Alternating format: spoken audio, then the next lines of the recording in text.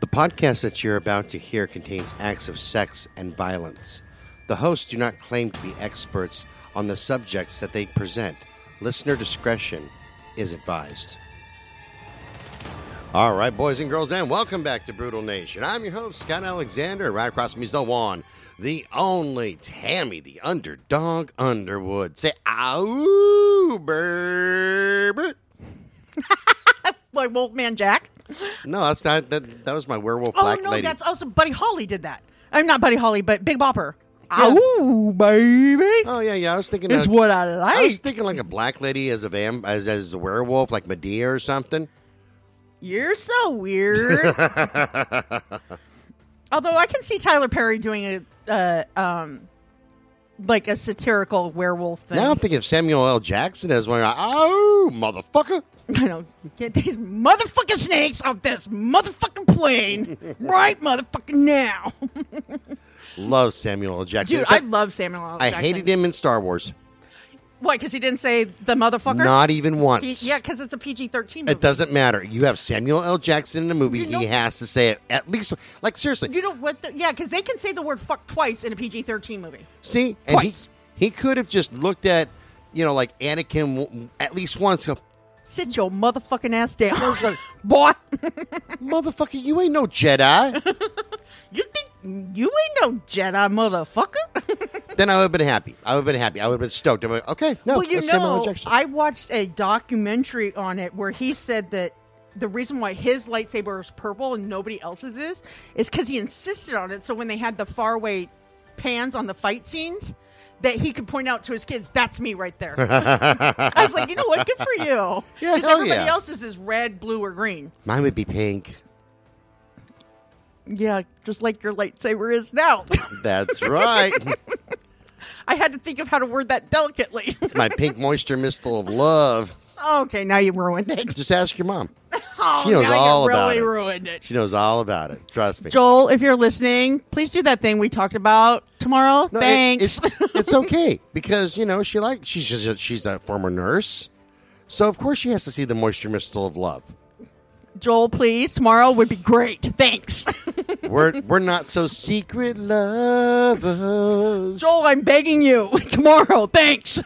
It's weird. Your mom won't be begging for long. She doesn't have to. I'm done. I know Joel's going to get a kick out of that. He's an amazing guy. I love Joel, man. I know. When I went up and introduced myself at that one show, he was like, oh my gosh, I can't believe it's you. I'm like, I'm not nobody special. I haven't gotten to see Joel like all week long. Oh, no. And sucks. Mr. Bill. Yeah, because normally I see him like in the mornings or something. Oh, yeah, or after work. Or I've seen you guys hanging out a little bit. Yeah, and it's kind of depressing because and I never thought that I'd be like, and I'm going to out myself to Joel, like a little schoolgirl looking for him. Like I pull into Is Joel here? Is Joel here? Is Joel here? I am looking around. Where's Joel? Where's he at? And then I'll see a truck that looks like his. And then like, your logbook has I Heart Joel all over It's bad. It's horrible. Scott Balthazar, Mr. Scott Balthazar. Me with a ball gag in my mouth and a bottle of lube. You know how it goes. I'm just kidding. No, Joel is just wonderful, man. He love is. him. His wife is wonderful, and their girl is their daughter's just. I know she was adorable. so painfully shy. I felt bad for her, because you and we're not shy at all. No. So it's like it was really like when she was so shy. It's like, oh, honey, But no, and I will say this on the air. Joel, before I met you even, I would see you when I'd go pick up Scott at work when I was staying here. And I told Scott, dang, that guy's good looking. And Scott would always clarify by saying, but he's married. I just want you to know, I respect your marriage. I respect the fact you're married, but it doesn't mean you're not good looking. No, she doesn't. I tell you what, that's why I'm getting you a taser, brother. Because if she gets a little too close, you tase. Put her down. I'm just saying.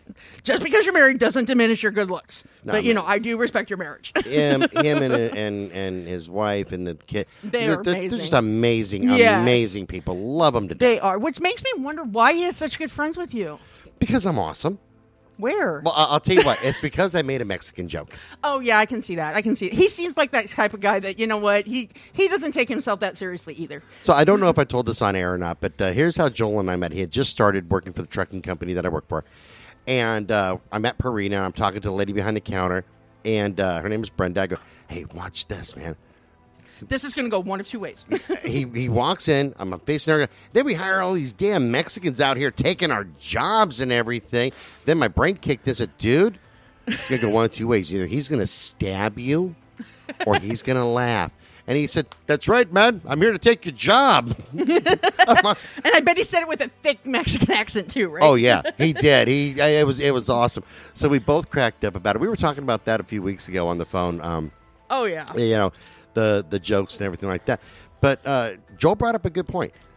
You have the right to choose not to be offended. Exactly.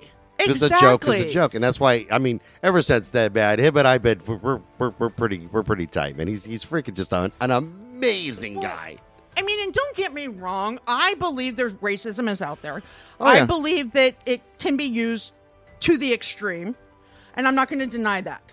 However, today's generation needs to lighten the fuck up, because when you joke about something, it diminishes that stigma. You know what I mean? Right. That negative stigma. And it's like, I think that's why I like Cat Williams so much as a comedian, because he will make fun of, like you, every single race.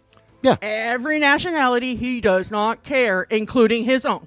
Yeah, I'm not racist. I will make fun of black people. I make fun of white people a lot. And actually, I'm more and more frustrated with white people than anything else, because white people have more of these woke assholes. Oh, my God. The ones that are offended for other people's, yeah. I got to talk about Jen Dahl, because her and I were texting back and forth. Number one, I promised that I'd call her a twat waffle on an episode again, because she, apparently I said that on the... You did call her that because she talked about the catheters.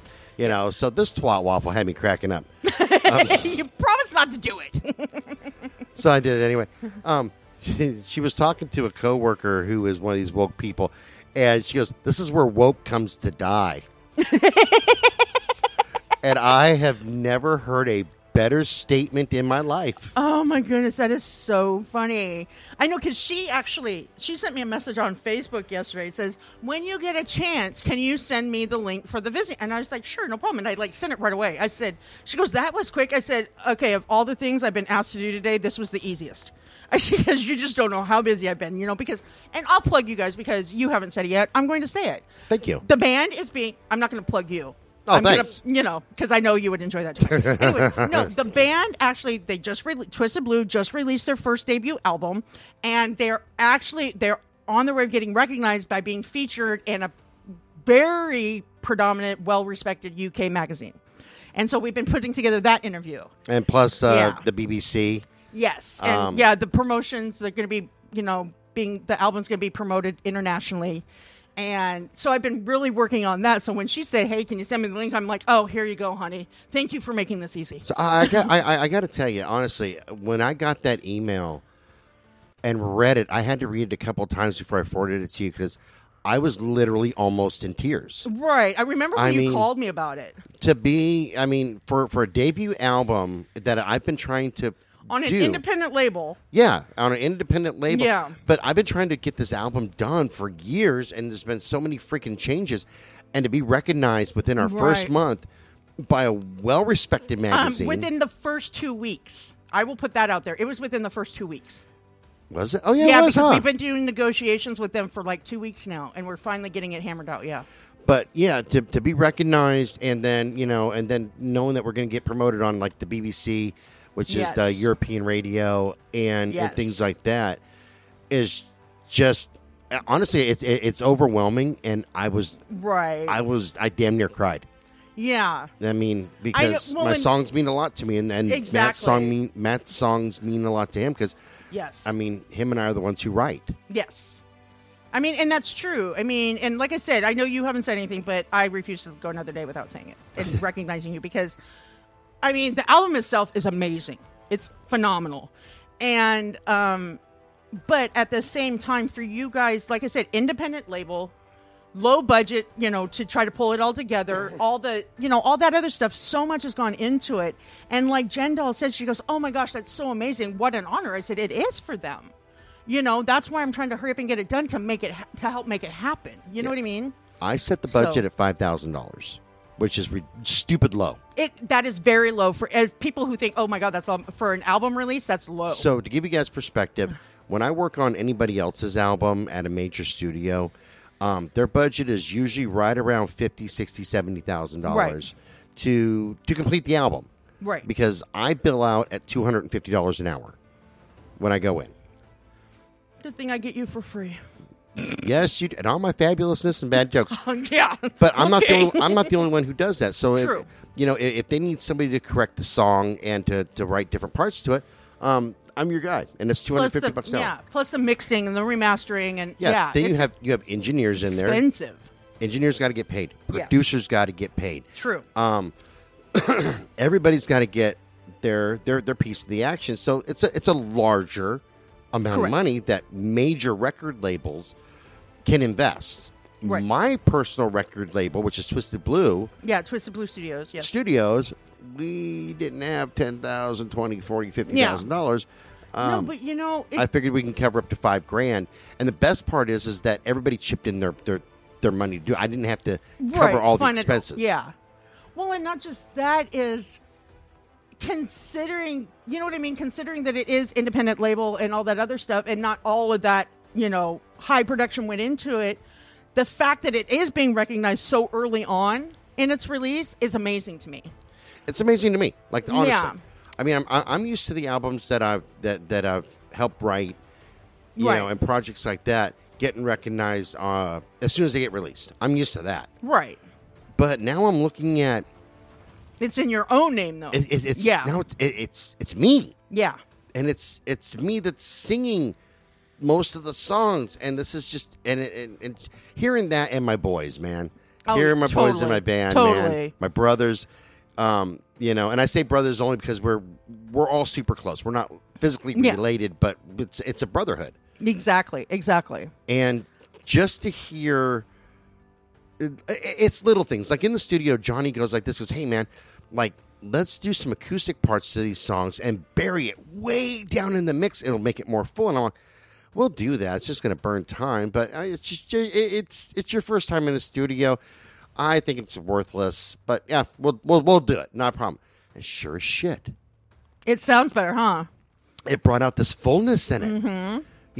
And there's tons of layers Mm-hmm. to each song, and everything has been gone over meticulously. Like, literally, there was one or two songs where Matt and I went, no, we don't like that because it's like I missed a note Right. here, or it's not exactly like I like it. Right. And we went in and we re-recorded. And we Right. did it, and we did it, and we did it until it was absolutely fucking perfect. Right. No, I mean, I get it. I totally get it. And, I think Matt said it best when he said, we keep it simple. Mm-hmm. But then when I was thinking about that, I didn't want it to seem like your music was basic. So it's like, yeah, your lyrics are simple, but your musicality is complex. The instrumentals are complex. Matter of fact, I don't know if you've met this guy. He came to see our last show, Fred Volts. Yes, I have. Okay, so Fred even mentioned to me today, he goes, your bass player is freaking amazing. Yes. Because our music, while it sounds simple and it looks simple, there's a lot of complexities to it. Right. It's very complex. Exactly. And it's very intensely played while using simple chords, if that makes any sense to anybody out there. Well, no, yeah, it makes. I mean, anybody who has any basic knowledge of music should be able to understand that. But yeah, and it's the culmination of everybody. And let me explain before you land base me. Everybody knows their place. For example, like Johnny is a way better guitar player than I am when it comes to leads. right. And John admits that he's not a very good. I mean, he's a singer, but he's not. That you're a better singer. And, Right. Yeah. And- he told me that himself. And Johnny and I have talked about it. Like, he goes, man, I can put music to anything that you write, but I'm not a lyricist. I can't write lyrics for shit. I've tried. I can't do it. So that's where Matt and I come in. Matt and I get together and we go, hey, man, Matt gave me the idea. He goes, we need something that's, and this is all he gave me. He said, we need something to get people on the dance floor and get them moving. So, I started writing that. Mm-hmm. And it's going to be a very driving song. Okay. But I kind of got the beat in my head, and because that's how Matt and I communicate. Okay. I'm the guy that if somebody says, "Hey, I have this idea. I need a," and this is no matter what the genre is, because I work in all genres. Yes, not so you much do. country, because country bores me, and I don't like writing pop. But and he doesn't do rap because he's not that good. But okay. I am an awesome rapper. That's why my name is Obscenely White, and I have Notorious P.I.G. and Gangsta Goat. Yo, Whatever, dude. Your bass player flows better than you. But Just saying. I'm that guy, whether it's orchestral music or it's heavy metal, Right. or blues. You can tell me, like with orchestral music, I get this for seasons a lot. Like, hey, we're coming into our winter season, our winter set, so we need something about that sounds almost a little holiday-ish, like Christmas and coming into the new year, and something like that. And it has to represent the snow and the ice, because we live in like Boston, and maybe some wind. That's what we need. Okay, I can write that. That's not a problem. I can write that musically, no problem. And with Matt saying we need to get something that's driving that influences people to get out and move and dance, I can write that, because you set that in my head, and now I play out that movie Right. in my head. Right. And I make that movie into a reality. So, side note, does this new song have anything to do with giving people tequila first? No, it does not. Ah, that sucks, but okay. That's the only way I get on the dance floor, because that's when I think I have rhythm. I get out on the dance floor, and I look like I'm having a fucking seizure. I know, dude. I saw you at the last show. No, I'm kidding. you were rustling that mic stand like nobody's business, and I think you might have won, but it might have been a tie. That's why we're going to a totally wireless system, because that one was wired in, and my plan was to take it off the stand because it's wired. Yeah, but that didn't work so well. and none of that was our equipment except for the mics. Yeah. And now I'm like, you know what? From now on, we're bringing our own shit. We need our wireless mics. We need our wireless in-ear monitors. Everything like that to do a venue. Yeah, it was so. I literally saw you fighting a mic stand, and it was hilarious. It almost kicked my ass. It almost did. Like I said, I could say you won, but I think it was more of a tie. Maybe. But anyways, I digress. Anyways, so let's get into part 3 of the Werewolf Syndrome. Now there's 2 more parts. We'll do the last part next week, but I left off after talking about Giles' incident, where he was probably a victim of mass hysteria. But this next case I'm going to talk about is more reminiscent of what we see in serial killers today.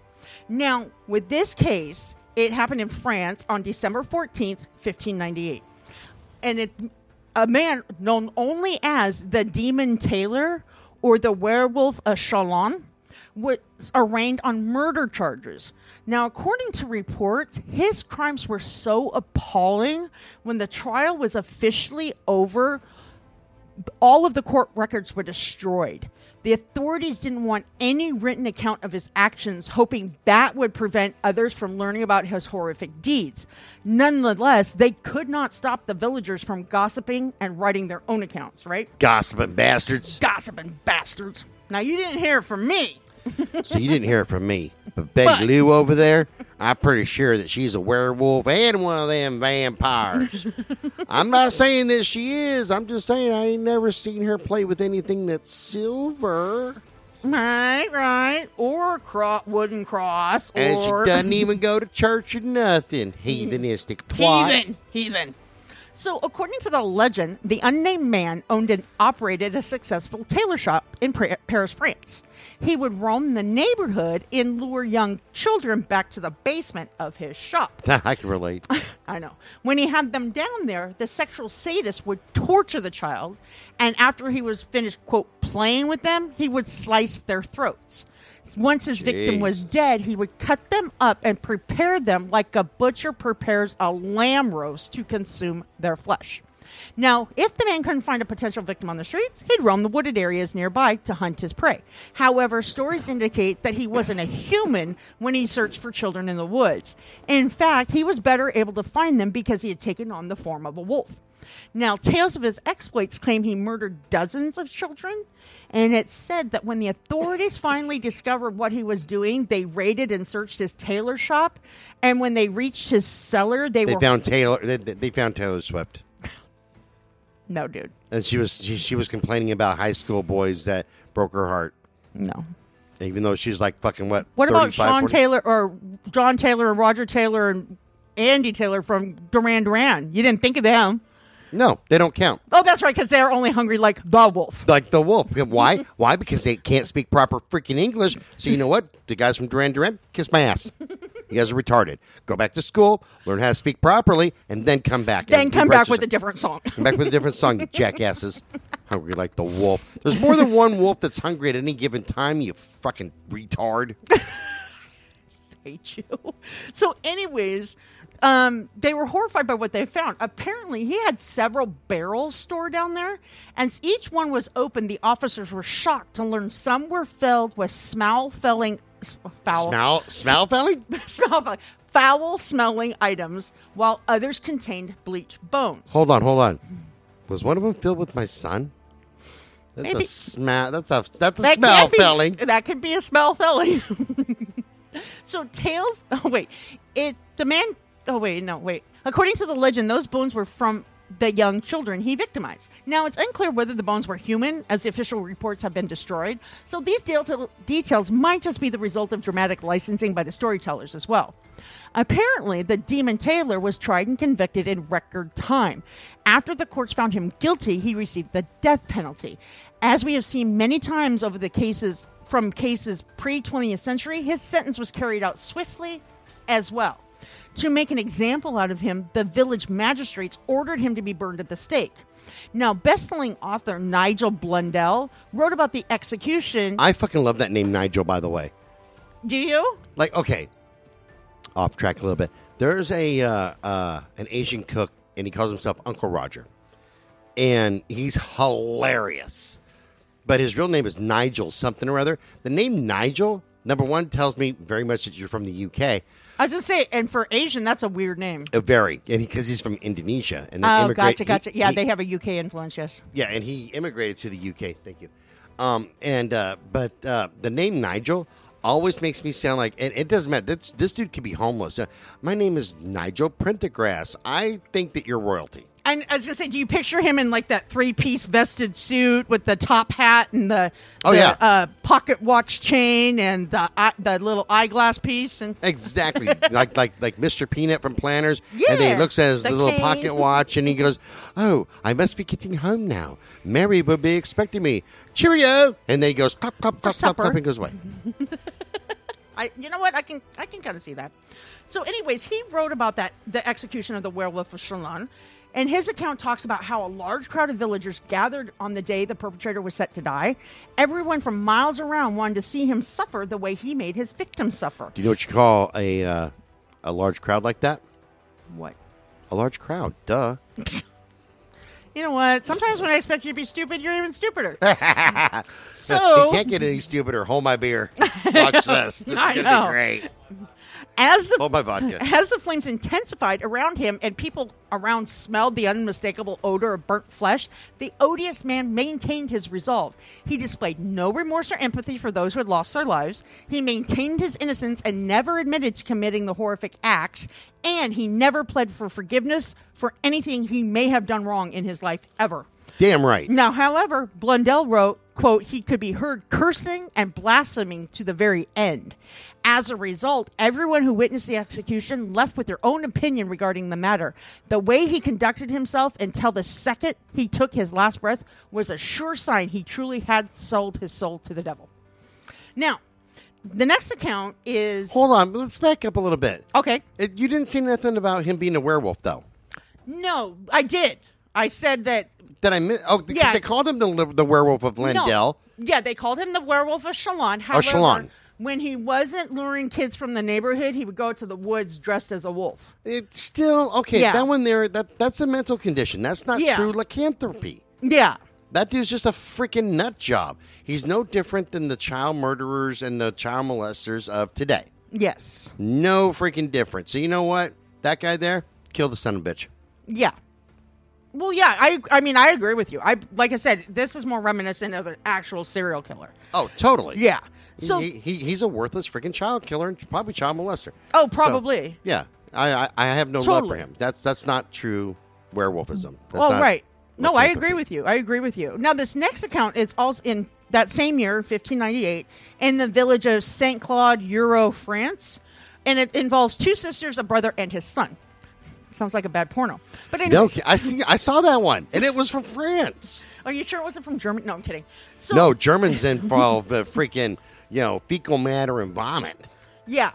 Nasty It's asses. gross. So, in fact, the case of the Gondolin family is one of the most historically documented cases involving lycanthropy. Now, there have been numerous reports involving sightings of and violent acts committed by a single werewolf. However, according to the book, The Encyclopedia of Vampires, Werewolves, and Other Monsters by Rosemary Ellen Gilley, or Goulet, Guiley. That's Goulet. Okay, anyways. The following case sets a precedence because it's said to involve a whole family or pack of werewolves. As the story goes, in the spring of 1598, a 4-year-old by the name of Benoit Bidel. Benoit. Is that like Benoit balls? No, those are amazing. Oh, how would I know? I don't know. Wow. So I've been told. Because you're a hooker, that's why. So are Benoit glass eggs, but whatever. I don't know. Jesus I've heard. So I've heard. Christ. A friend told me. That's a way different podcast. Anywho, so anyways, I want to stress this. 4-year-old Benoit Bidel. Benoit balls. Bidel. Yeah, Gotcha. and his sister were picking strawberries along the outskirts of St. Claude. Since kids will be kids, when the siblings came upon a tree, he climbed it. Once he was off the ground, a beast emerged from the tree line. It appeared to be a wolf, but where there should have been paws, it had human hands. Now, when this unusual-looking creature charged at his sister, Benoit leapt down from the tree and pulled a knife from his waistband. When he tried to stab the beast with his knife, it snatched the weapon from his grasp and tossed it aside. Then the animal grabbed him, bit him on the neck, and scampered away, escaping into the forest. Are you sure he wasn't just trying to make out with him? Okay, well, I'm getting to something. Give me a minute here. Some local peasants were in the area, and when they heard sounds of distress, they rushed over to Benoit and his sister, who was he was bleeding profusely. His sister was standing off to the side, completely unharmed. As the 4-year-old boy, he did that at 4 years old? Yeah, that's what I'm getting at. Right before he gasped his final breath, he told the people gathering what he saw and what happened to him. When the young child succumbed to his injuries, the gathering villagers became furious. How dare an animal attack a human for no reason? I can't even make fun of him. That's well, see, my pretty whole fucking thing is, brave. how did a 4-year-old do this? That's a brave ass 4-year-old. Because no 4-year-old I know would know how to wield a knife. Well, it's back in like dark ages and shit. Oh, that's true. So he's gonna know how to use knives and shit. That's true. I mean, I was gonna say because my son would always stand in the kitchen, and watch me cook. So when he was that young, I would give him like a butter knife to chop the vegetables, and of course he learned how to use a knife from that. But I could not see him wielding a knife at the age of 4. My only issue is where's mom and dad? Because at 4 years old, in my head, okay. I've got pictures of Jake playing in the snow when he was 5 years old. Right. Okay? 5 going on 6. And I was freezing my ass off. True. But he wanted to go play in the snow. We were, with some other kids. And I wanted to go inside. I didn't because my son's outside and I don't trust anybody. Well, where is everybody? Even a small village, man. I was going to say, but look this was back before pedophiles. No, there was pedophiles, and they just didn't get reported. Oh, that's true, too. Bastards. Hang on. I'm over here getting all sauced. I know. Let's see. I misspelled. I wrote something wrong, so I got to correct it. And you. Reminds me, I got to send a text message to your mom. Okay, anyways. And so how dare this animal attack a human for unprovoked, right? So as they trekked through the forest looking for the rogue animal, they came across Pernette Gondolin. Now, at first, they dismissed her presence. Then they took a closer look. The tattered dress she was wearing was drenched in blood, and since there wasn't a comprehensible explanation for her appearance, the mob assumed she was the perpetrator and sought justice for Benoit on the spot. According to the reports and articles I've read, they tore her limb from limb. In other words, that angry mob acted as judge, jury, and executioner that day. For the little girl? No, because they said that this young woman killed the little boy. What the hell? Right. France, what the hell's wrong with you people? Right, exactly. Well, and I found some reports regarding the events of that day, which stated that she might have admitted she was the wolf, the mob was looking for. However, the truth is, it didn't matter whether she was the perpetrator or she was an innocent bystander. She wasn't well liked by the other villagers. That's a fucking popularity contest is what that is. Therefore, let's find they a reason were to more fuck than with this happy girl. to place the blame on her. Now, you'll find out here, the worst part about this case isn't the fact that an angry mob may have persecuted an innocent bystander. That's horrible. The issue with this incident is Purnett wasn't the only individual accused and punished for a crime that was reportedly committed by one individual and or creature. Now, the Gondelin family comprised Purnett, her sister Antoinette, their brother Pierre, and his son Jorge. Now, whoa. Back the fuck up. Or George, or We have... Well, hold on. Okay. We have very French names. We have Antoinette. We have Pierre. And then you go Jorge. Well, or... Yeah, because I can't think of any other way to pronounce it. Maybe it's George. It could be George. George! Because, god dang, man, Jorge. I mean, god, because, okay, this French is a beautiful language. I wish that I spoke it. It's not one of the 7 languages that I speak. Is that because it's romantic and you're not very romantic? I am very romantic, mon ami. Whatever, Okay. Pepe Le Pew. Just not to you. Gotcha. Like, to human beings, I'm romantic. To Sasquatches, I just shoot you with fucking tranquilizer darts to call it a day. You're mean. Okay, go. And then want to, flirt with your mom. But I digress. But it's a very romantic language. It is, very. So you expect things like Antoinette. That is a hot name. Even if the chick is ugly as sin.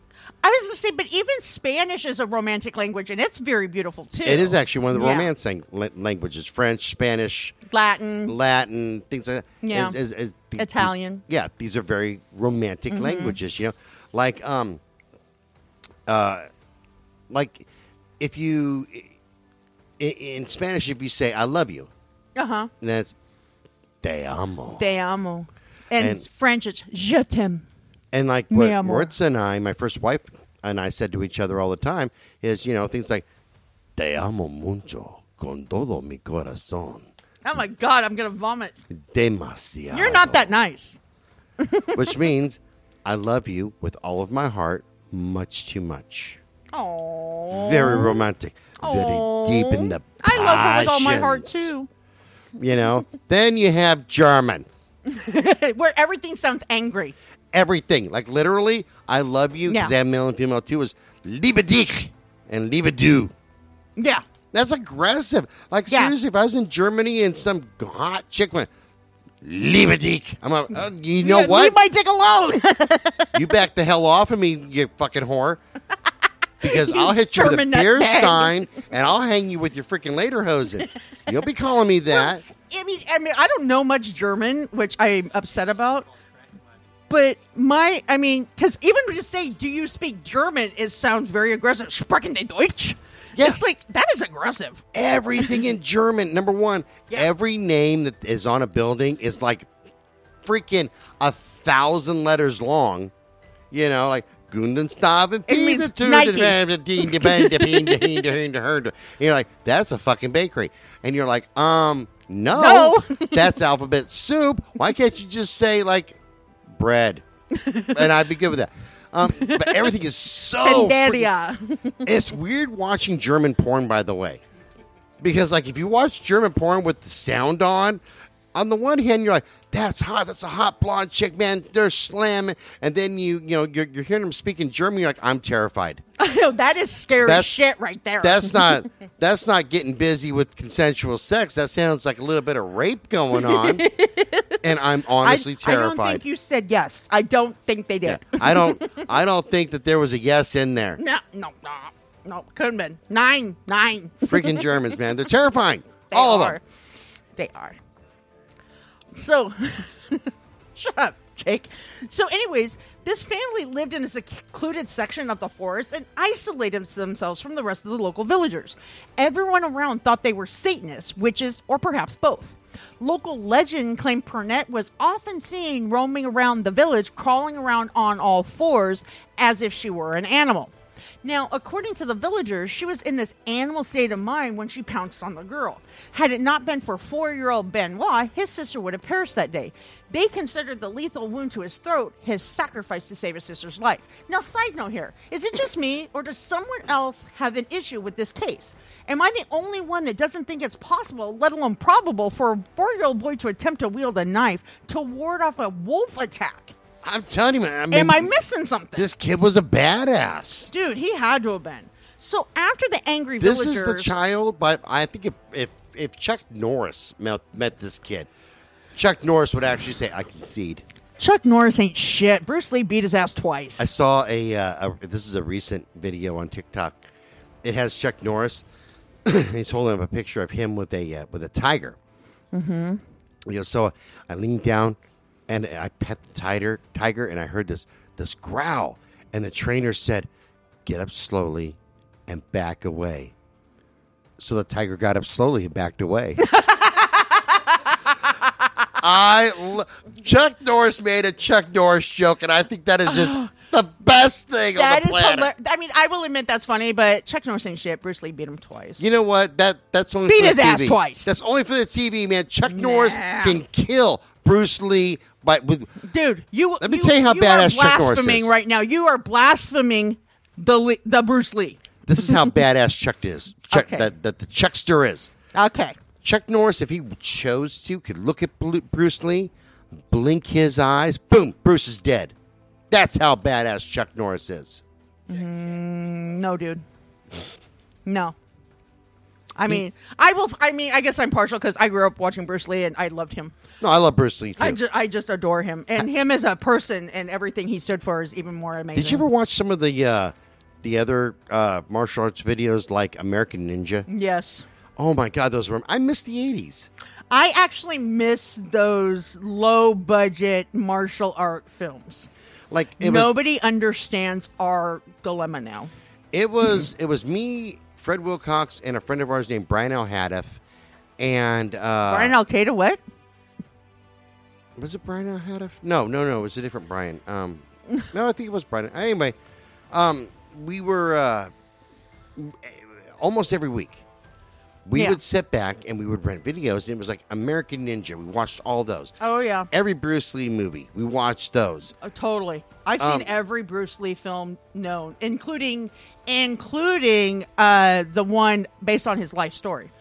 Well, we even watched the one that was it was almost like a parody, but not really. The one with the black guy who was like a karate master named Show Nuff. Yeah, I think... What was I don't think one? that was Enter the Dragon. No, that wasn't. No, it was. That was the Enter the Drag Queen. No, it was the Chinese Connection. I can't remember offhand. We even watched that, and then we made our way through all the freaking Friday the 13th. Oh shit! Up to the time, and as they're coming out in the movie theaters, like when Jason Takes Manhattan came out, Fred comes to me and he goes, "Dude, there's a new Friday the 13th movie," and we weren't, of the age where we could buy tickets. But I looked old enough because I've always looked like I'm 100 years old. You are. And I feel like it. And so we went and watched that, and I went, Jason Takes Manhattan? That sounds like a Broadway play.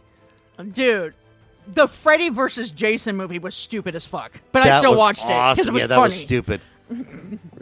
It was retarded, man. But But I watched that on my own. But we would go and we would watch, like, all those movies together. Yeah. And we would rent them from the video store when you still had video cassettes. And, we'd spend the night at each other's houses and watch them. Yeah. It was phenomenal. They had sleepovers, people. They braided each other's hair and told stories, and whoever fell asleep first got their bra put in the freezer. No, we played D&D, and occasionally we would stink booze and get drunk, go figure. And we would watch, like, American Ninja. And practice kissing on their hands, and...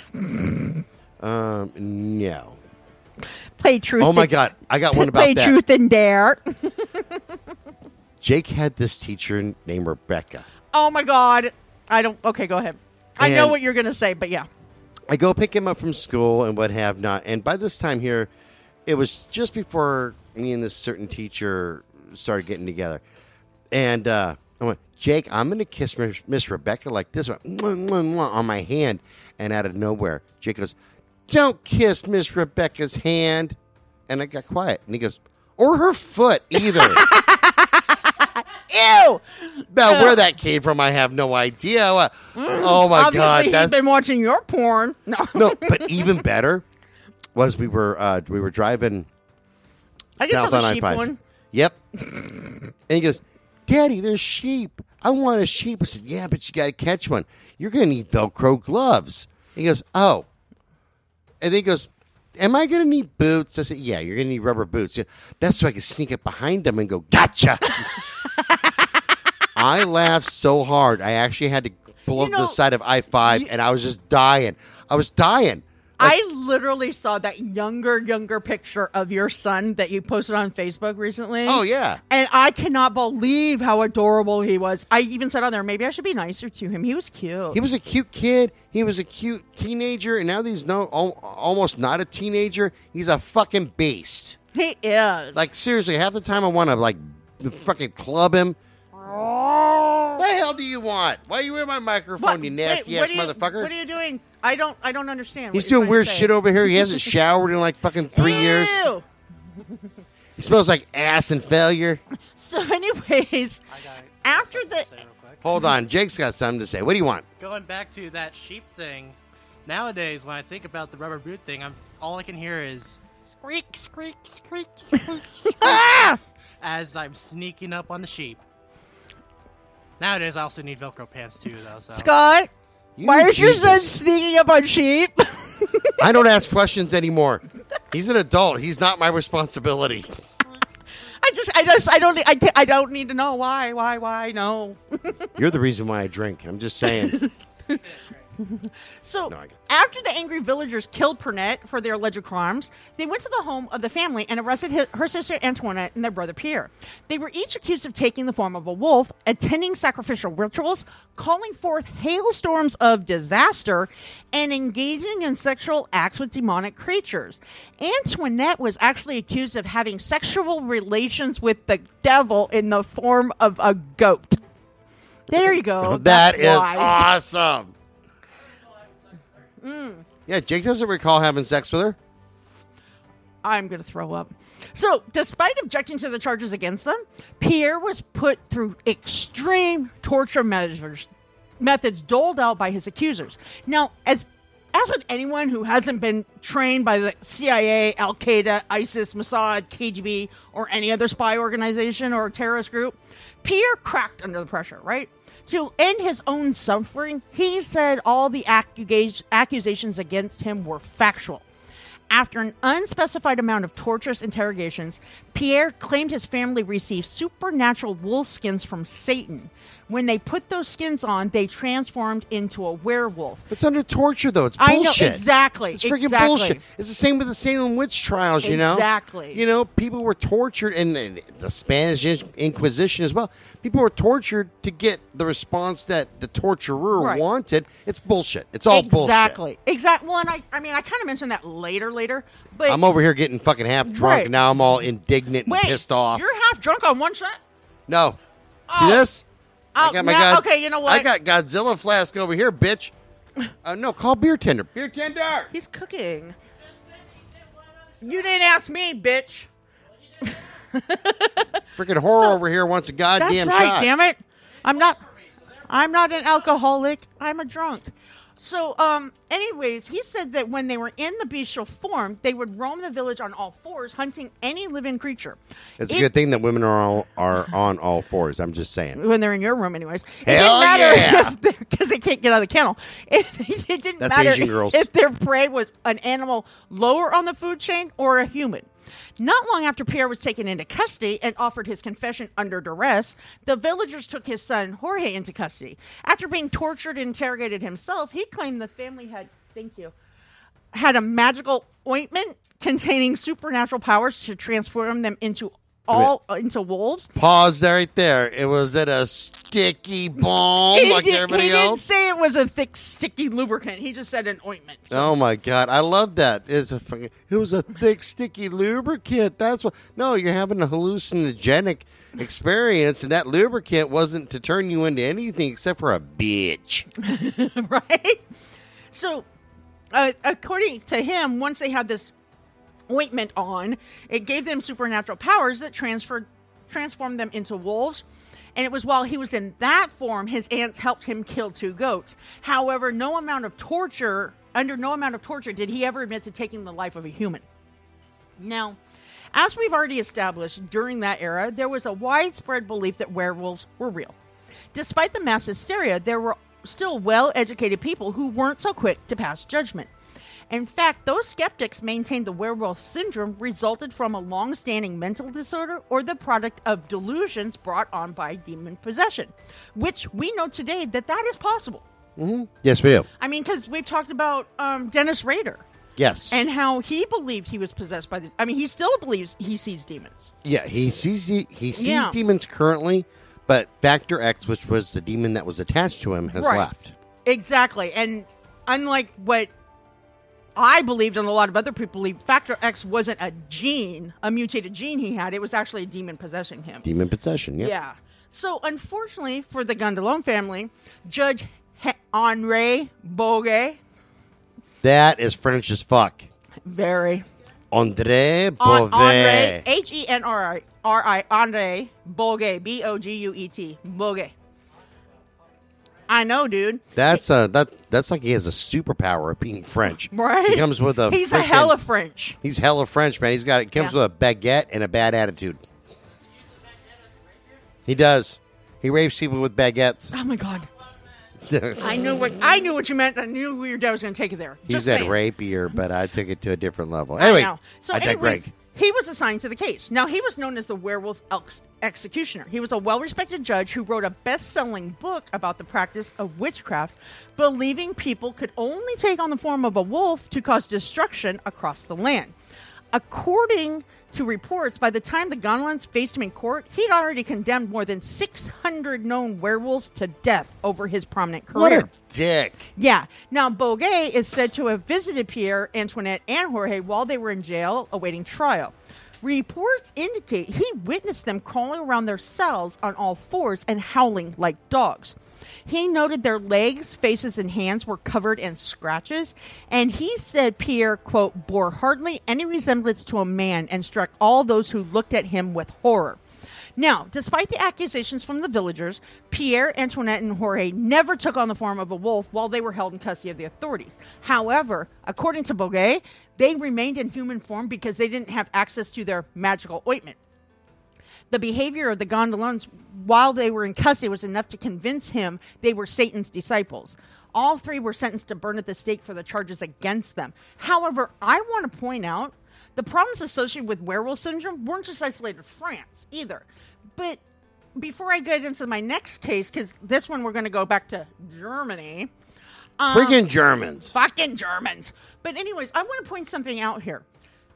This family lived in a secluded area in the forest, which means they probably had to hunt and forage for their food, right? You would think. In a forest. Wait a minute. Did they have Uber Eats? No, not back then. Oh. They didn't have DoorDash either. Damn it. I researched. I Googled Postmates? that. Huh? Postmates? Nah, nobody uses Postmates anymore. Oh, my bad. I don't think.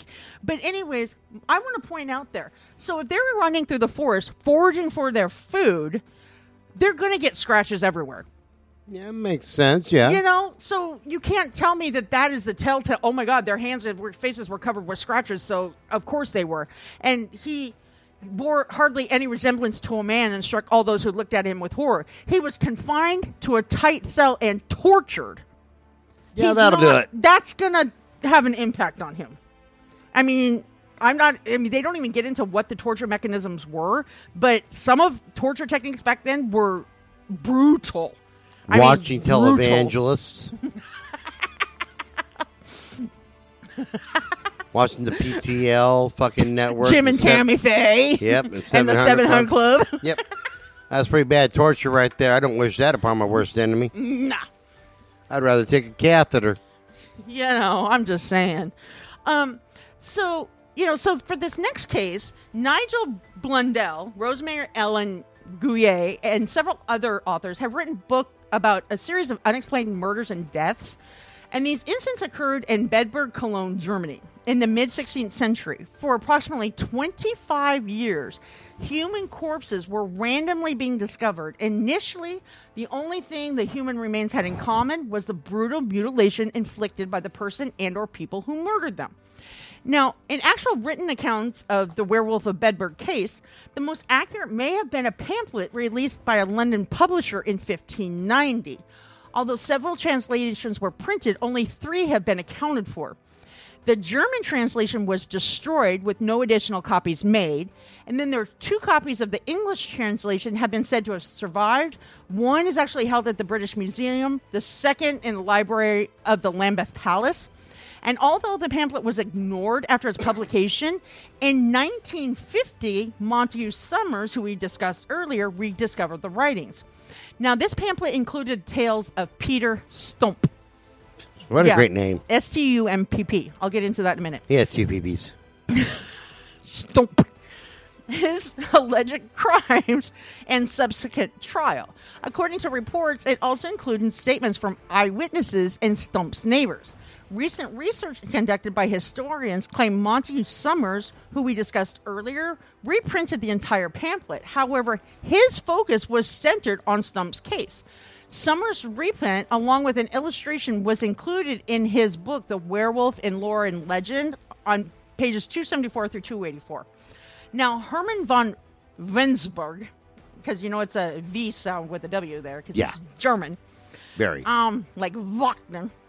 An alderman city council member from Cologne wrote about Stump's case in his journals. There are also a significant number of newspaper articles which included illustrations circling around southern Germany in the same era. Now, it's believed those articles were based on the German translation of the pamphlet in question. According to historians, chances are the original records were most likely destroyed in the many battles in the region over the years that followed. Then, in 1882, an English translator and author by the name of Edward Fairfax referenced this case in his book. It's Demonologia, a discourse in witchcraft as it was acted in the family of Edward Fairfax. Keep in mind, though, he only mentioned this case when he was writing about the persecution of his daughters in 1621, because apparently his daughters were persecuted for witchcraft back in the English witch house. Damn witches. I know. So nobody really knows when or where Peter Stump was born. Historians think they have narrowed down his birthplace to a small village of Epreth near Bedburg, Cologne, Germany. Church records from that area collected in the era were destroyed sometime between 1618 and 1648 during the 30 Years' War. Therefore, their best guess is he was born sometime around 1530. Now, genealogical research. I like gynecologist myself. That was left field. That's my new career choice. Dude, whatever. Leads historians to assume Stump may have been a wealthy Protestant farmer in his little village. From what little information I could find, I determined to theorize he was a widower in the 1580s with 2 children. He may have had a son of an undetermined age and a daughter over the age of 15 named Sybil with the nickname Beale. The legend of Stump claims that wasn't even Peter's true last name. However, it was derived... His last name is Pumpkin Eater. Shut up.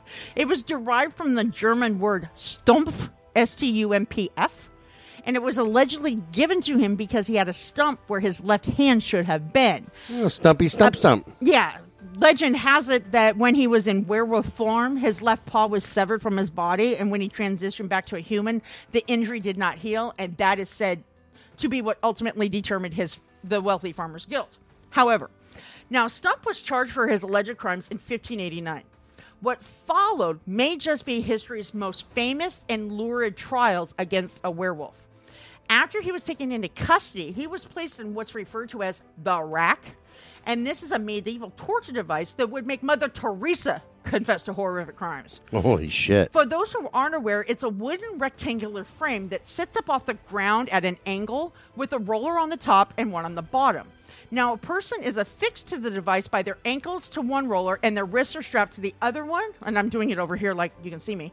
And then like polar bears. Yeah, and then their interrogation process begins. With every question the suspect is asked that didn't elicit the desired response, the rollers were moved in opposite directions. This movement increased the strain placed on his knees, hips, elbows, and shoulders.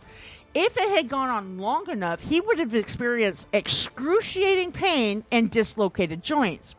However, if he was forced to sustain it over a long amount of time, his muscles would have stretched to a point where they would no longer have been effective for normal function. So he would have had to crawl around on all fours. Just saying. Yeah, it makes sense, yeah. So after enduring an unspecified amount of time being interrogated on the rack, Stump offered a torture-induced confession. He told his interrogators ever since he was 12 years old, he'd been practicing, quote, black magic, and during his supernatural journeys, he had encountered Satan. During their meeting, the devil gifted Stump with a girdle or belt with magical powers. No, Scott, it's not that.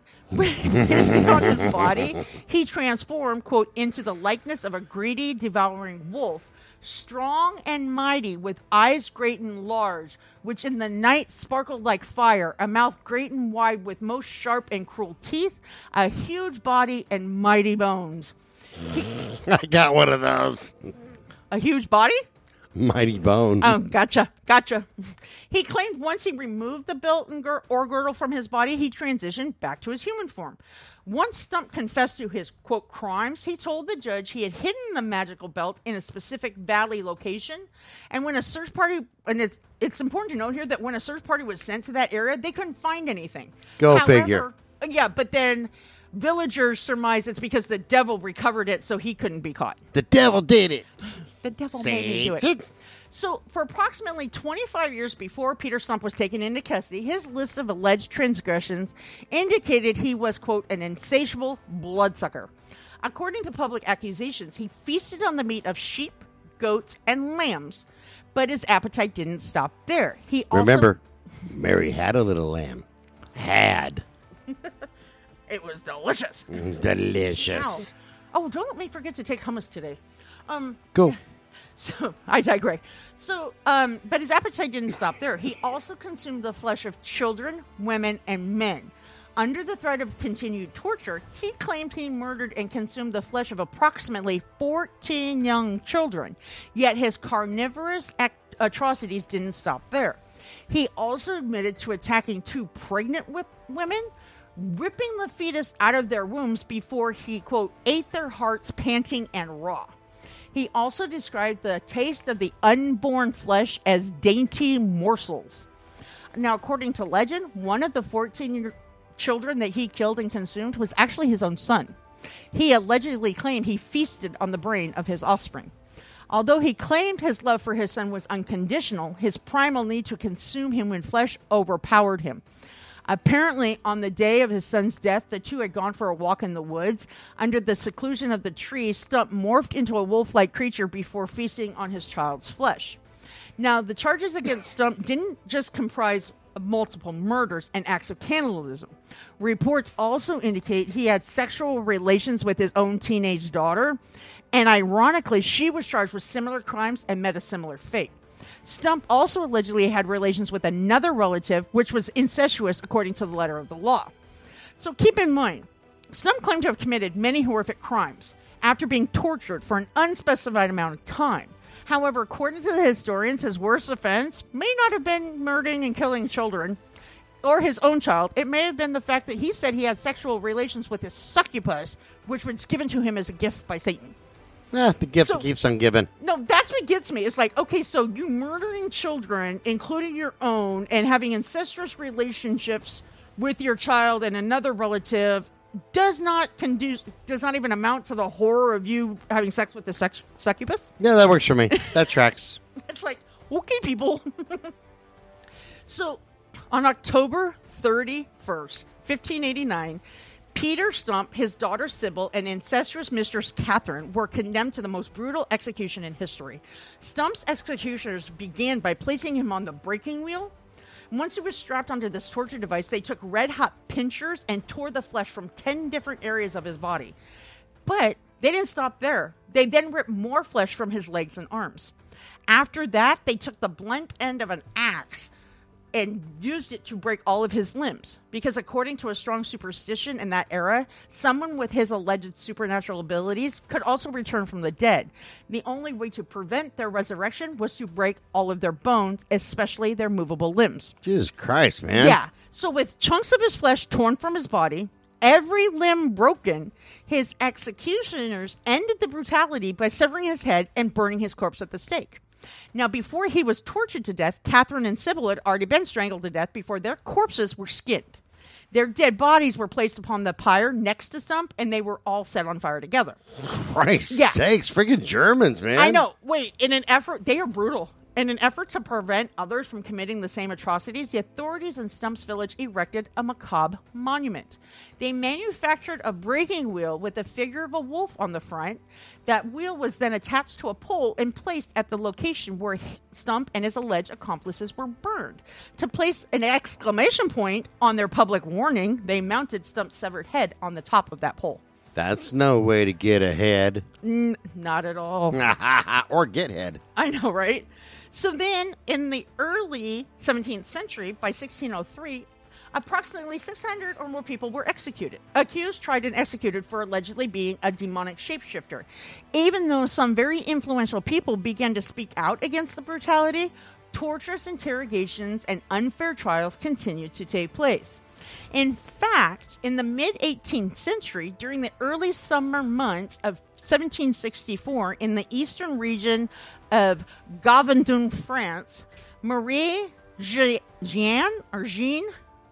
Vallée, claimed she was attacked by a creature while herding cattle in a nearby forest.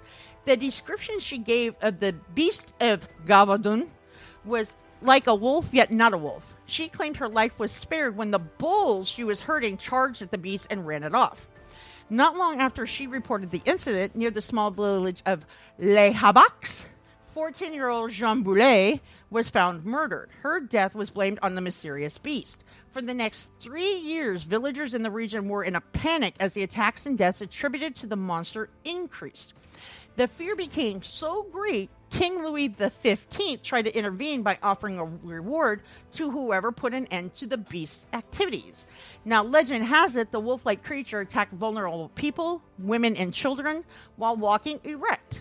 Historians claim its reign of terror was brought to an end on June 19, 1767, when a hunter by the name of Jean Chastel shot it with a large caliber bullet specially made with the silver of Virgin Mary's medals. Now, during this period, I actually referred as, I think I talked to you as, I call it the Catholic Crusades. Men weren't the only ones persecuted. Although I mentioned a few earlier, there were many more women who, under duress from torture, confessed to taking part in occult-type ceremonies. During the rituals being performed, a woman claimed to have murdered animals, children, or other women as a sacrificial offering. Now, in Henri Bouguet's book, An Examen of Witches, which was published in 1603, he talks about the case of François Secretion. I can't even pronounce it right. Apparently, she was accused by other villagers of practicing black magic and taken into custody. Now, Bouguet described her demeanor while she was in prison and interrogated as, to look at her, you would have thought she was the best woman in the world, for she was always talking of God, of Virgin Mary, and of the holy saints of paradise. And she had in her hand a long rosary which she pretended to say without interruption.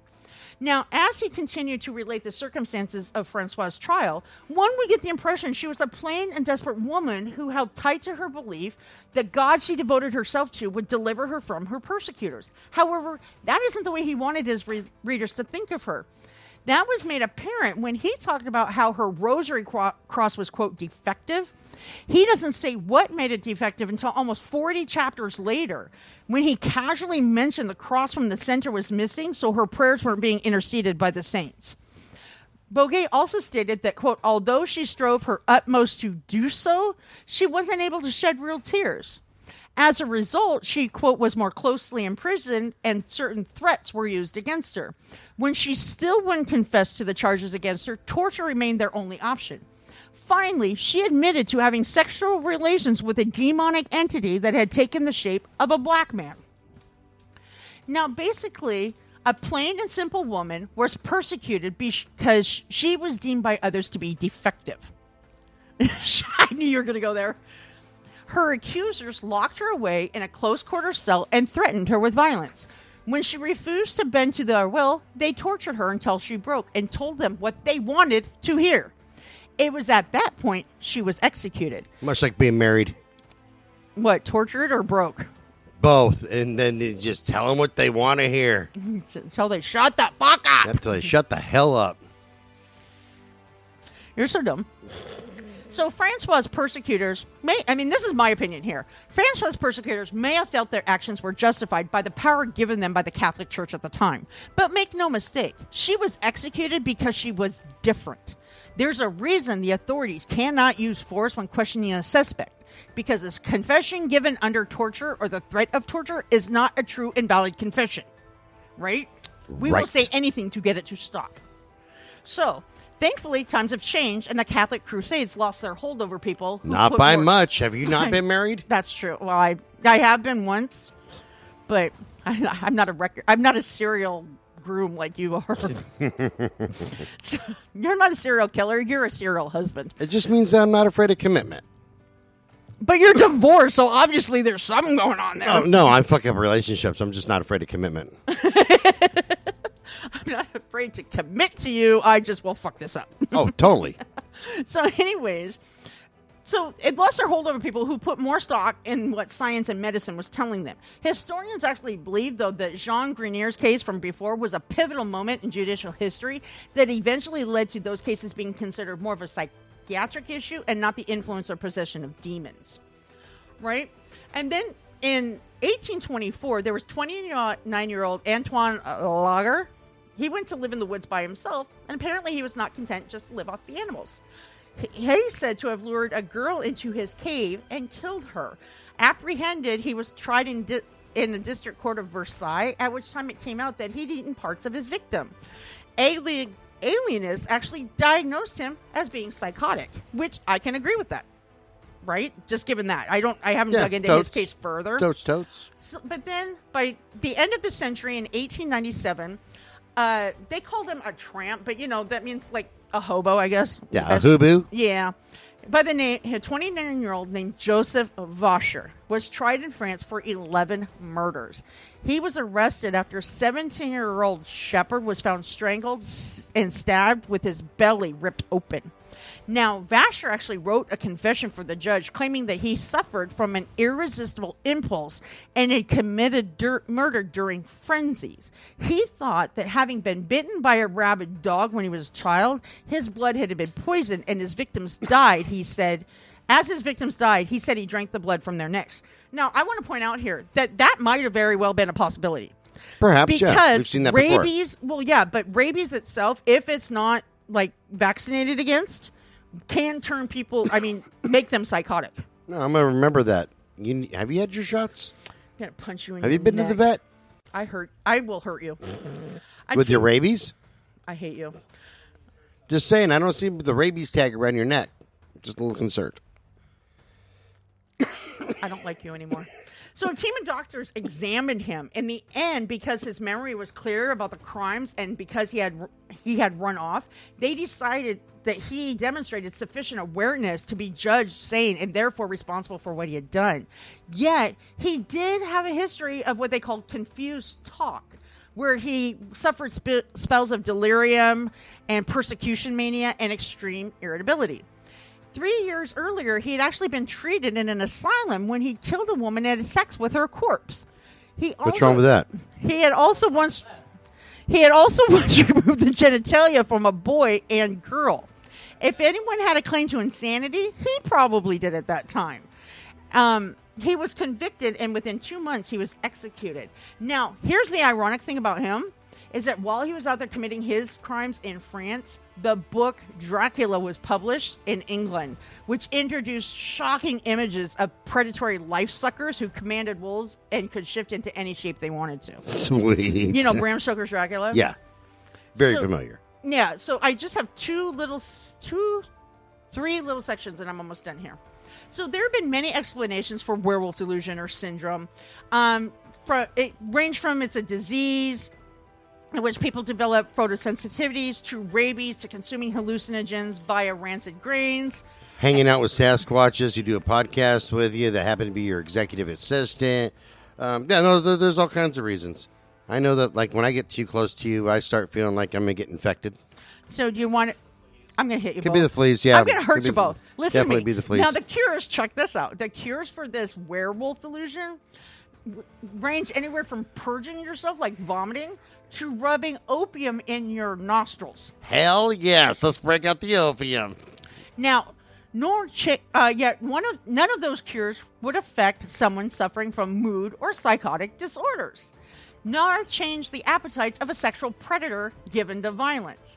It's possible that some, quote, werewolves were just simply sadistic killers who found a culturally accepted image through which to act out their fantasies. Oh, totally. I mean, toast. There's opportunistic people. Oh, of course. I mean, and everybody will be like, you know what? They're blaming all this stuff on this. I can claim this and get away with it. Right. Yeah. Just like, and it's not everybody. Like, okay, let's go with a recent issue, which is the transgenders. Okay. Okay. Penises with the penises. I'm gonna get sued over that one. I know it. Yeah, chicks with dicks. Anywho's, you know, the big thing though, like seriously, was like people were like, well, I don't want no guy who self-identifies as a woman going into the bathroom because I'll shoot him and because my daughter, my wife is in there. Okay, here's the thing. Yeah, that might happen. Okay, but over 90%, 99% of transgenders Are very docile, very... Yes. There's no dude who wants to become a woman who's sitting there going, I'm only doing this so I can go in there and look at your daughter and your wife naked and try to assault them. You know, exactly. It does happen. Right. It does happen, but the chances of it actually happening? Well, it does happen because some sick pedophile uses it to his advantage. Right, but the chance of it happening yeah. is fairly freaking low, man. But the chances of it actually occurring with a true transgender individual is slim to none. Yeah, they got enough fucking problems going on without wanting to eye out your daughter and your wife. Like, seriously. Back in the late 90s, I worked for a telemarketing company down in Milwaukee, and we had a transgender working with us. And she dressed in dresses, you know, wore makeup, high heels, everything, and preferred to use the ladies' restroom. But she said it best. She goes, I don't want to use the ladies' restroom to make you uncomfortable. I want to use it because as a woman, I feel uncomfortable going to the bathroom in front of men. She goes, would you use a men's bathroom? I said, only if I were desperate. And she goes, exactly my point. Actually, there's a whole reason for the perspective I have on the whole gay community. Right. So before Maritza and I met, I was dating another Mexican, and her name was Lupe. And so you're a serial Mexican dater? I totally, man. I love the Mexican chicks. I know. You know what? I like the Mexican culture, but yeah. Yeah. Oh, hell yeah, me too. And the food is amazing. She has a cousin, and his name is Martin. I had no idea he was gay. So I go over to his house, because he's my drinking buddy, man. I go over to his house and what have not, and that's where I met Robert. Knock on the door. Guy answers. Oh, my God, who are you? I'm Scott. Where's Marty? He's sleeping right now. I go, who the hell are you?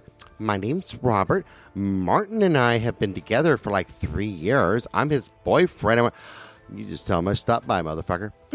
Good for you. So at this time here, I'm processing all this information, right? So a week or so goes by, and I go and I pick up Marty, and we're driving.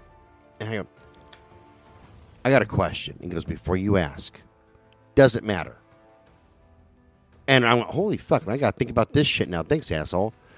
And I thought about it. No, it doesn't. That's right. I'm the same dude.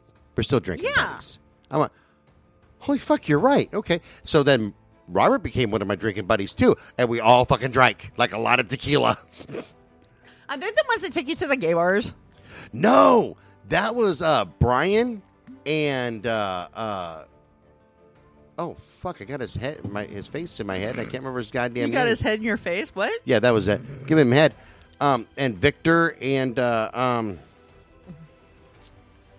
it, I can't remember my upstairs neighbors now from Palm Springs. they're the ones I went gay bar hopping with, and it was Jeff. That was his name. Oh, okay. It was amazing. I love gay bar hopping. Oh, I do too. I told you that's I would only buy one drink, because as soon as especially because the one we went to in downtown Portland, the guy who was always on the dance floor was with the DJ. And he was so fun. I mean, the first time I met him, he had on one of those mesh shirts on. Like I always wear. With these like really high cut blue jean ripped shorts. Oh, like me. And yeah, and everything, and a belly button ring that lit up. I mean, like twinkled like flashed and everything. No, he didn't have nipple tassels. But anyways, when he found out I had enough tequila in me, he knew that I'd get on the dance floor, and he hated being out there alone. So as soon as I walked in and I ordered a tequila, he'd go, I got the rest of them. Come on. And That's I'm like, okay. freaking awesome. But yeah, it's like, you know what? No, I absolutely love, and it's, I don't want to sound like, mean or anything, but some homosexuals are the nicest people I have ever met in my life. Totally. Nicest people. I work with one, and I make him sound like a different species, but his name's Charles, and amazing guy. Amazing. Love Charles to death. When I was going through my divorce with my last ex-wife, him and I started talking. And we've talked since I've worked there for like 9 years. Right. But, and we started talking a lot more about it, and he gave me some great advice and good perspective. Really great guy. Yeah. Every gay friend I've ever had has been nothing but amazing. Exactly. And it's like right around the same time I met you, though, I went to the RuPaul Dragon Drive, which was an outside show in Clackamas. That was after. I know. I said right around the same time I met you. It's like right after I met you. But you want to know how I know that? Because it's in the goddamn company fucking shared drive. I put him in my personal file on the shared drive. I haven't checked it in a while, but I guess the last month I'm looking. Why are there drag queens in my goddamn shared file? I kept forgetting to put him in my personal file on the shared drive. But yeah, no, I put him in there. Okay. But anyways, it's like, and so I actually was fortunate enough to go on stage with one of my favorite drag queens. And she's fucking terrifying. I just want to say that. Yeah, she does more the goth style. But, she was like, because it's like other people want to come up there too and everything. And I was like, I got to go. Some other people want up here. She goes, this is your time. I was like, awesome. Oh, okay. I said, you are so amazing. She goes, no, you are. She goes, I just want you to, because it's obvious, I'm not a drag queen. Shut up, Scott. Okay. It's like she goes, live the dream, because we say nay, but go ahead. But she did. She said, thank you for supporting us. I said, of course I do. Because I believe that everybody should live their best life as long as they're not hurting people. And her dressing in a goth outfit and putting on makeup does not offend me. And it doesn't hurt anybody. Here's the thing. So, like, one of the venues, it's not one of the premier venues in Portland, but we've played there several times. Eastside Bar and Grill. Mm-hmm. It's now being renamed the Misfits. Yeah, Misfits Lounge or something like that. Yeah, because it was bought out and it's got new owners, and they got a lot of drag queen shows. And drag king. And drag kings. Yes. I saw that when we were playing there last time with the announcement of what's coming on. And they've cut a lot of flack on it. And here's my thing, man, is that let people be people. Yeah, exactly. If you want to be a drag queen, do it. It's not affecting anybody. It doesn't hurt me. True. And we need, I will honestly say this, we need more drag queen venues in Portland because Darcel's not going to live forever. Oh, that's true. He's already 90-some years old and literally in the Guinness Book of World Records as the oldest living drag queen to still perform occasionally. Jesus Christ. I didn't even know it was a real drag queen. Yeah, but, he's like 90-some. The owner of the venue, so the owners of the venue had an issue with a promoter. Correct. Okay? And I'm not calling anybody out by any means. No. I happen to like this person a lot. Yes. I like this person. I like her family. Yes. These are really great people. Really great people, yes. Yeah, I love them to death. But there was a falling out. Yeah. And it was a big issue. And we will still perform there. Yeah, a venue's a venue. Well, I prefer not to sometimes. But I digress. Yeah, I digress.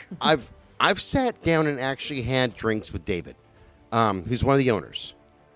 I know. When you sent me his picture that one day, I'm like, why is he sending me this guy's picture so He's randomly? Sexy bitch. You did. You man. said that this is the sexy. I'm like, I don't know why you're sending me this. Oh, we were getting half drunk, man. Hella nice guy, man. Love him to death.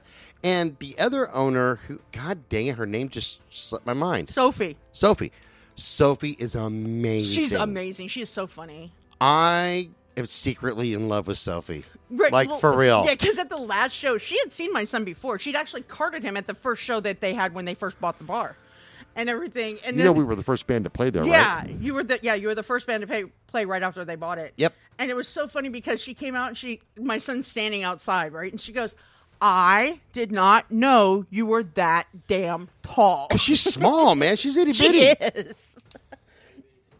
No, She's like 2 feet tall or some she shit. is. She's like, yeah, she's shorter than I am. Shut up, Scott. You're 50 feet tall because you're a goddamn gorilla-looking fucking motherfucker. So, anyway, you know what? You guys can both bite me. So, anyways, That's how you get Sasquatchism. Just saying. Dr. Or rabies. That Dr. Stephen Giangelo, Giannangelo, addresses the fact that serial killers who derive a joy or pleasure from their killing in a book called The Psychopathology of Serial Murder. He says that they experience, quote, a pervasive lost sense of self and intimacy, an inadequacy of identity, a feeling of no control. Now, these things then manifest in an ultimate act of control, which is taking somebody's life. Now, such killers develop their deviant sexual motivations, become consumed by those fantasies that instigate the initial murder. So when they find reward in that, they continue to look for other opportunities to act it out again, which creates then further deviance. And this form, is influenced by whatever image or object has a sexual, I guess, like red button, hot button for that fantasy. Oh, so like my son and goats. Yes, pretty much. So bestial paraphilias, which is anybody with a deviant sexual nature, encourage savage attacks are obviously potentially dangerous, right? I mean, we found that I don't think Richard Trenton Chase got his sexual gratification from his crimes because he truly believed he was dying if he did not consume somebody's blood. Right. You know, but some psychologists have found that the case of lycanthropy to be an interesting study, to say the least. Far from being non-existent, there are still people who believe they have changed into a beast. Now, not all people who suffer from the delusion of being a wolf actually kill people. Yet cases from psychiatric literature over the past, 3 decades helps us to understand something about their disorder. Among those cases, the cases noted in a Canadian Psychiatric Association journal and that doesn't American count as journal, Canadian. and an American Journal of Psychiatry, there's 3 cases specifically. One is Mr. H. He's 21. He was convinced that after taking combined dose, and this is where we get into the drug hallucination aspect of it. He was convinced that after he took a dose of LSD combined with strychnine, he became a wolf. He said he'd actually watched the fur sprout out on his hands and face, and it wasn't long before he felt the urge to chase and consume rabbits. Now, he went through therapy. He said he heard voices, which he attributed to being from Satan, and believed that he actually had supernatural powers. Now, toxicological tests assisted his doctors by diagnosing him with toxic psychosis. They gave him antipsychotic medication to which he responded, but then he left therapy and nothing more was heard of him. So that tells you that, yeah, I'm pretty sure drugs had something to do with some of these people, right? Oh, shit, yeah. You know, goes back to that hallucinogenic thing. Then 37-year-old Mr. W. He actually behaved like a werewolf, with werewolf myths about howling at the moon, growing out his hair and beard, and sleeping in strange places outside. I've slept in a lot of strange places. Outside, inside, Yeah. overside, underside. On the side, upside down, all kinds of sides. I don't even want to know. So a brain biopsy on him actually revealed he had a deterioration of his cerebral tissue, and he responded positively to antipsychotic medications, but he continued to show a mental age far below that which he exhibited before his psychosis set in. So his disease was attributed to brain damage. That makes sense, yeah. Yeah, well, we've talked about frontal lobe damage, and Right. that takes away most of your inhibitions. So then there's 49-year-old Ms. B. She was having consistent fantasies about wolves, and she eventually became to believe she was actually morphing into one. She would suddenly strip naked, drop on all fours at a party, or gnaw for hours at the bedpost during the night. Yeah, I can relate to that. Scott, you gnaw at the bedpost to get away. Sometimes. Now, she truly believed she was possessed by the devil, and she felt powerless to stop her cravings and compulsions. She was put on medication and showed improvement, except during a full moon phase. That's when she looked into a mirror. She claimed she saw a wolf's head. Eventually, she was released from the hospital when it appeared she had been freed from her delusions. Yeah. So, I mean, there are actual, psychiatric cases that can be attributed to this. Okay, and I'll give it that, but I still Right. say that lycanthropy is a real thing. Oh, no, I believe you. Like I said, I conceded to your point, to somewhat. So anyways, in addition to psychological issues, there also appears to be a biological manifestation that's responsible for making some people grow a thick matting of hair on their faces and upper bodies. This is actually, it's true. I mean, because they like the bearded woman and the wolf boy in circus sideshows back in the day. I was going to call it getting old, but okay. Oh, my God. Anyways, apparently Dr. Brian K. Hall, a biologist at some university in Canada, gathered 19 individuals and took blood samples. He found that a mutant gene was responsible for the condition, and in some cases it had been inherited, showing up in several generations of a single family. So, hey, it kind of goes to the fact of that guy from the X-Men that, turns into the blue guy. Okay, Beast, I'll go with I think that. is what his name is. Whatever his name is, nobody gives a shit about him. Right. Then Dr. Richard Knoll, a clinical psychologist who edited the book Vampires, Werewolves, and Demons, includes reports of lycanthropy from clinical literature. He states that since 1975, there have been at least 18 documented cases. 6 of them involve people with delusions about being wolves, and the rest were a collection of other animals. Now, diagnosis most commonly given to the behavior of these people was actually bipolar disorder, but bipolar 1, because it had the delusional depression and schizophrenia. Now, he believes that lycanthropy more closely resembles zoanthropy, which is the delusion that one has been transformed into an animal, which he says may be better described as a dissociative disorder. Now, among his papers, he reprints as one from Paul Keck and others, which was published in an 1988 volume of Psychological Medicine. That article says 12 patients with diagnosed lycanthropy were studied. The manifestations ranged in duration from 1 day to 13 years, and the patients ranged in age from 16 to 38. They had all been found at McLean Hospital from a survey of 5,000 psychotic cases. Now, there were 10 males and 2 females. Most of them had been diagnosed with either delusional depression or schizophrenia, although some other disorders were present as well. So the mental health experts involved in the study concluded that lycanthropy was not specific to any one psychiatric disorder.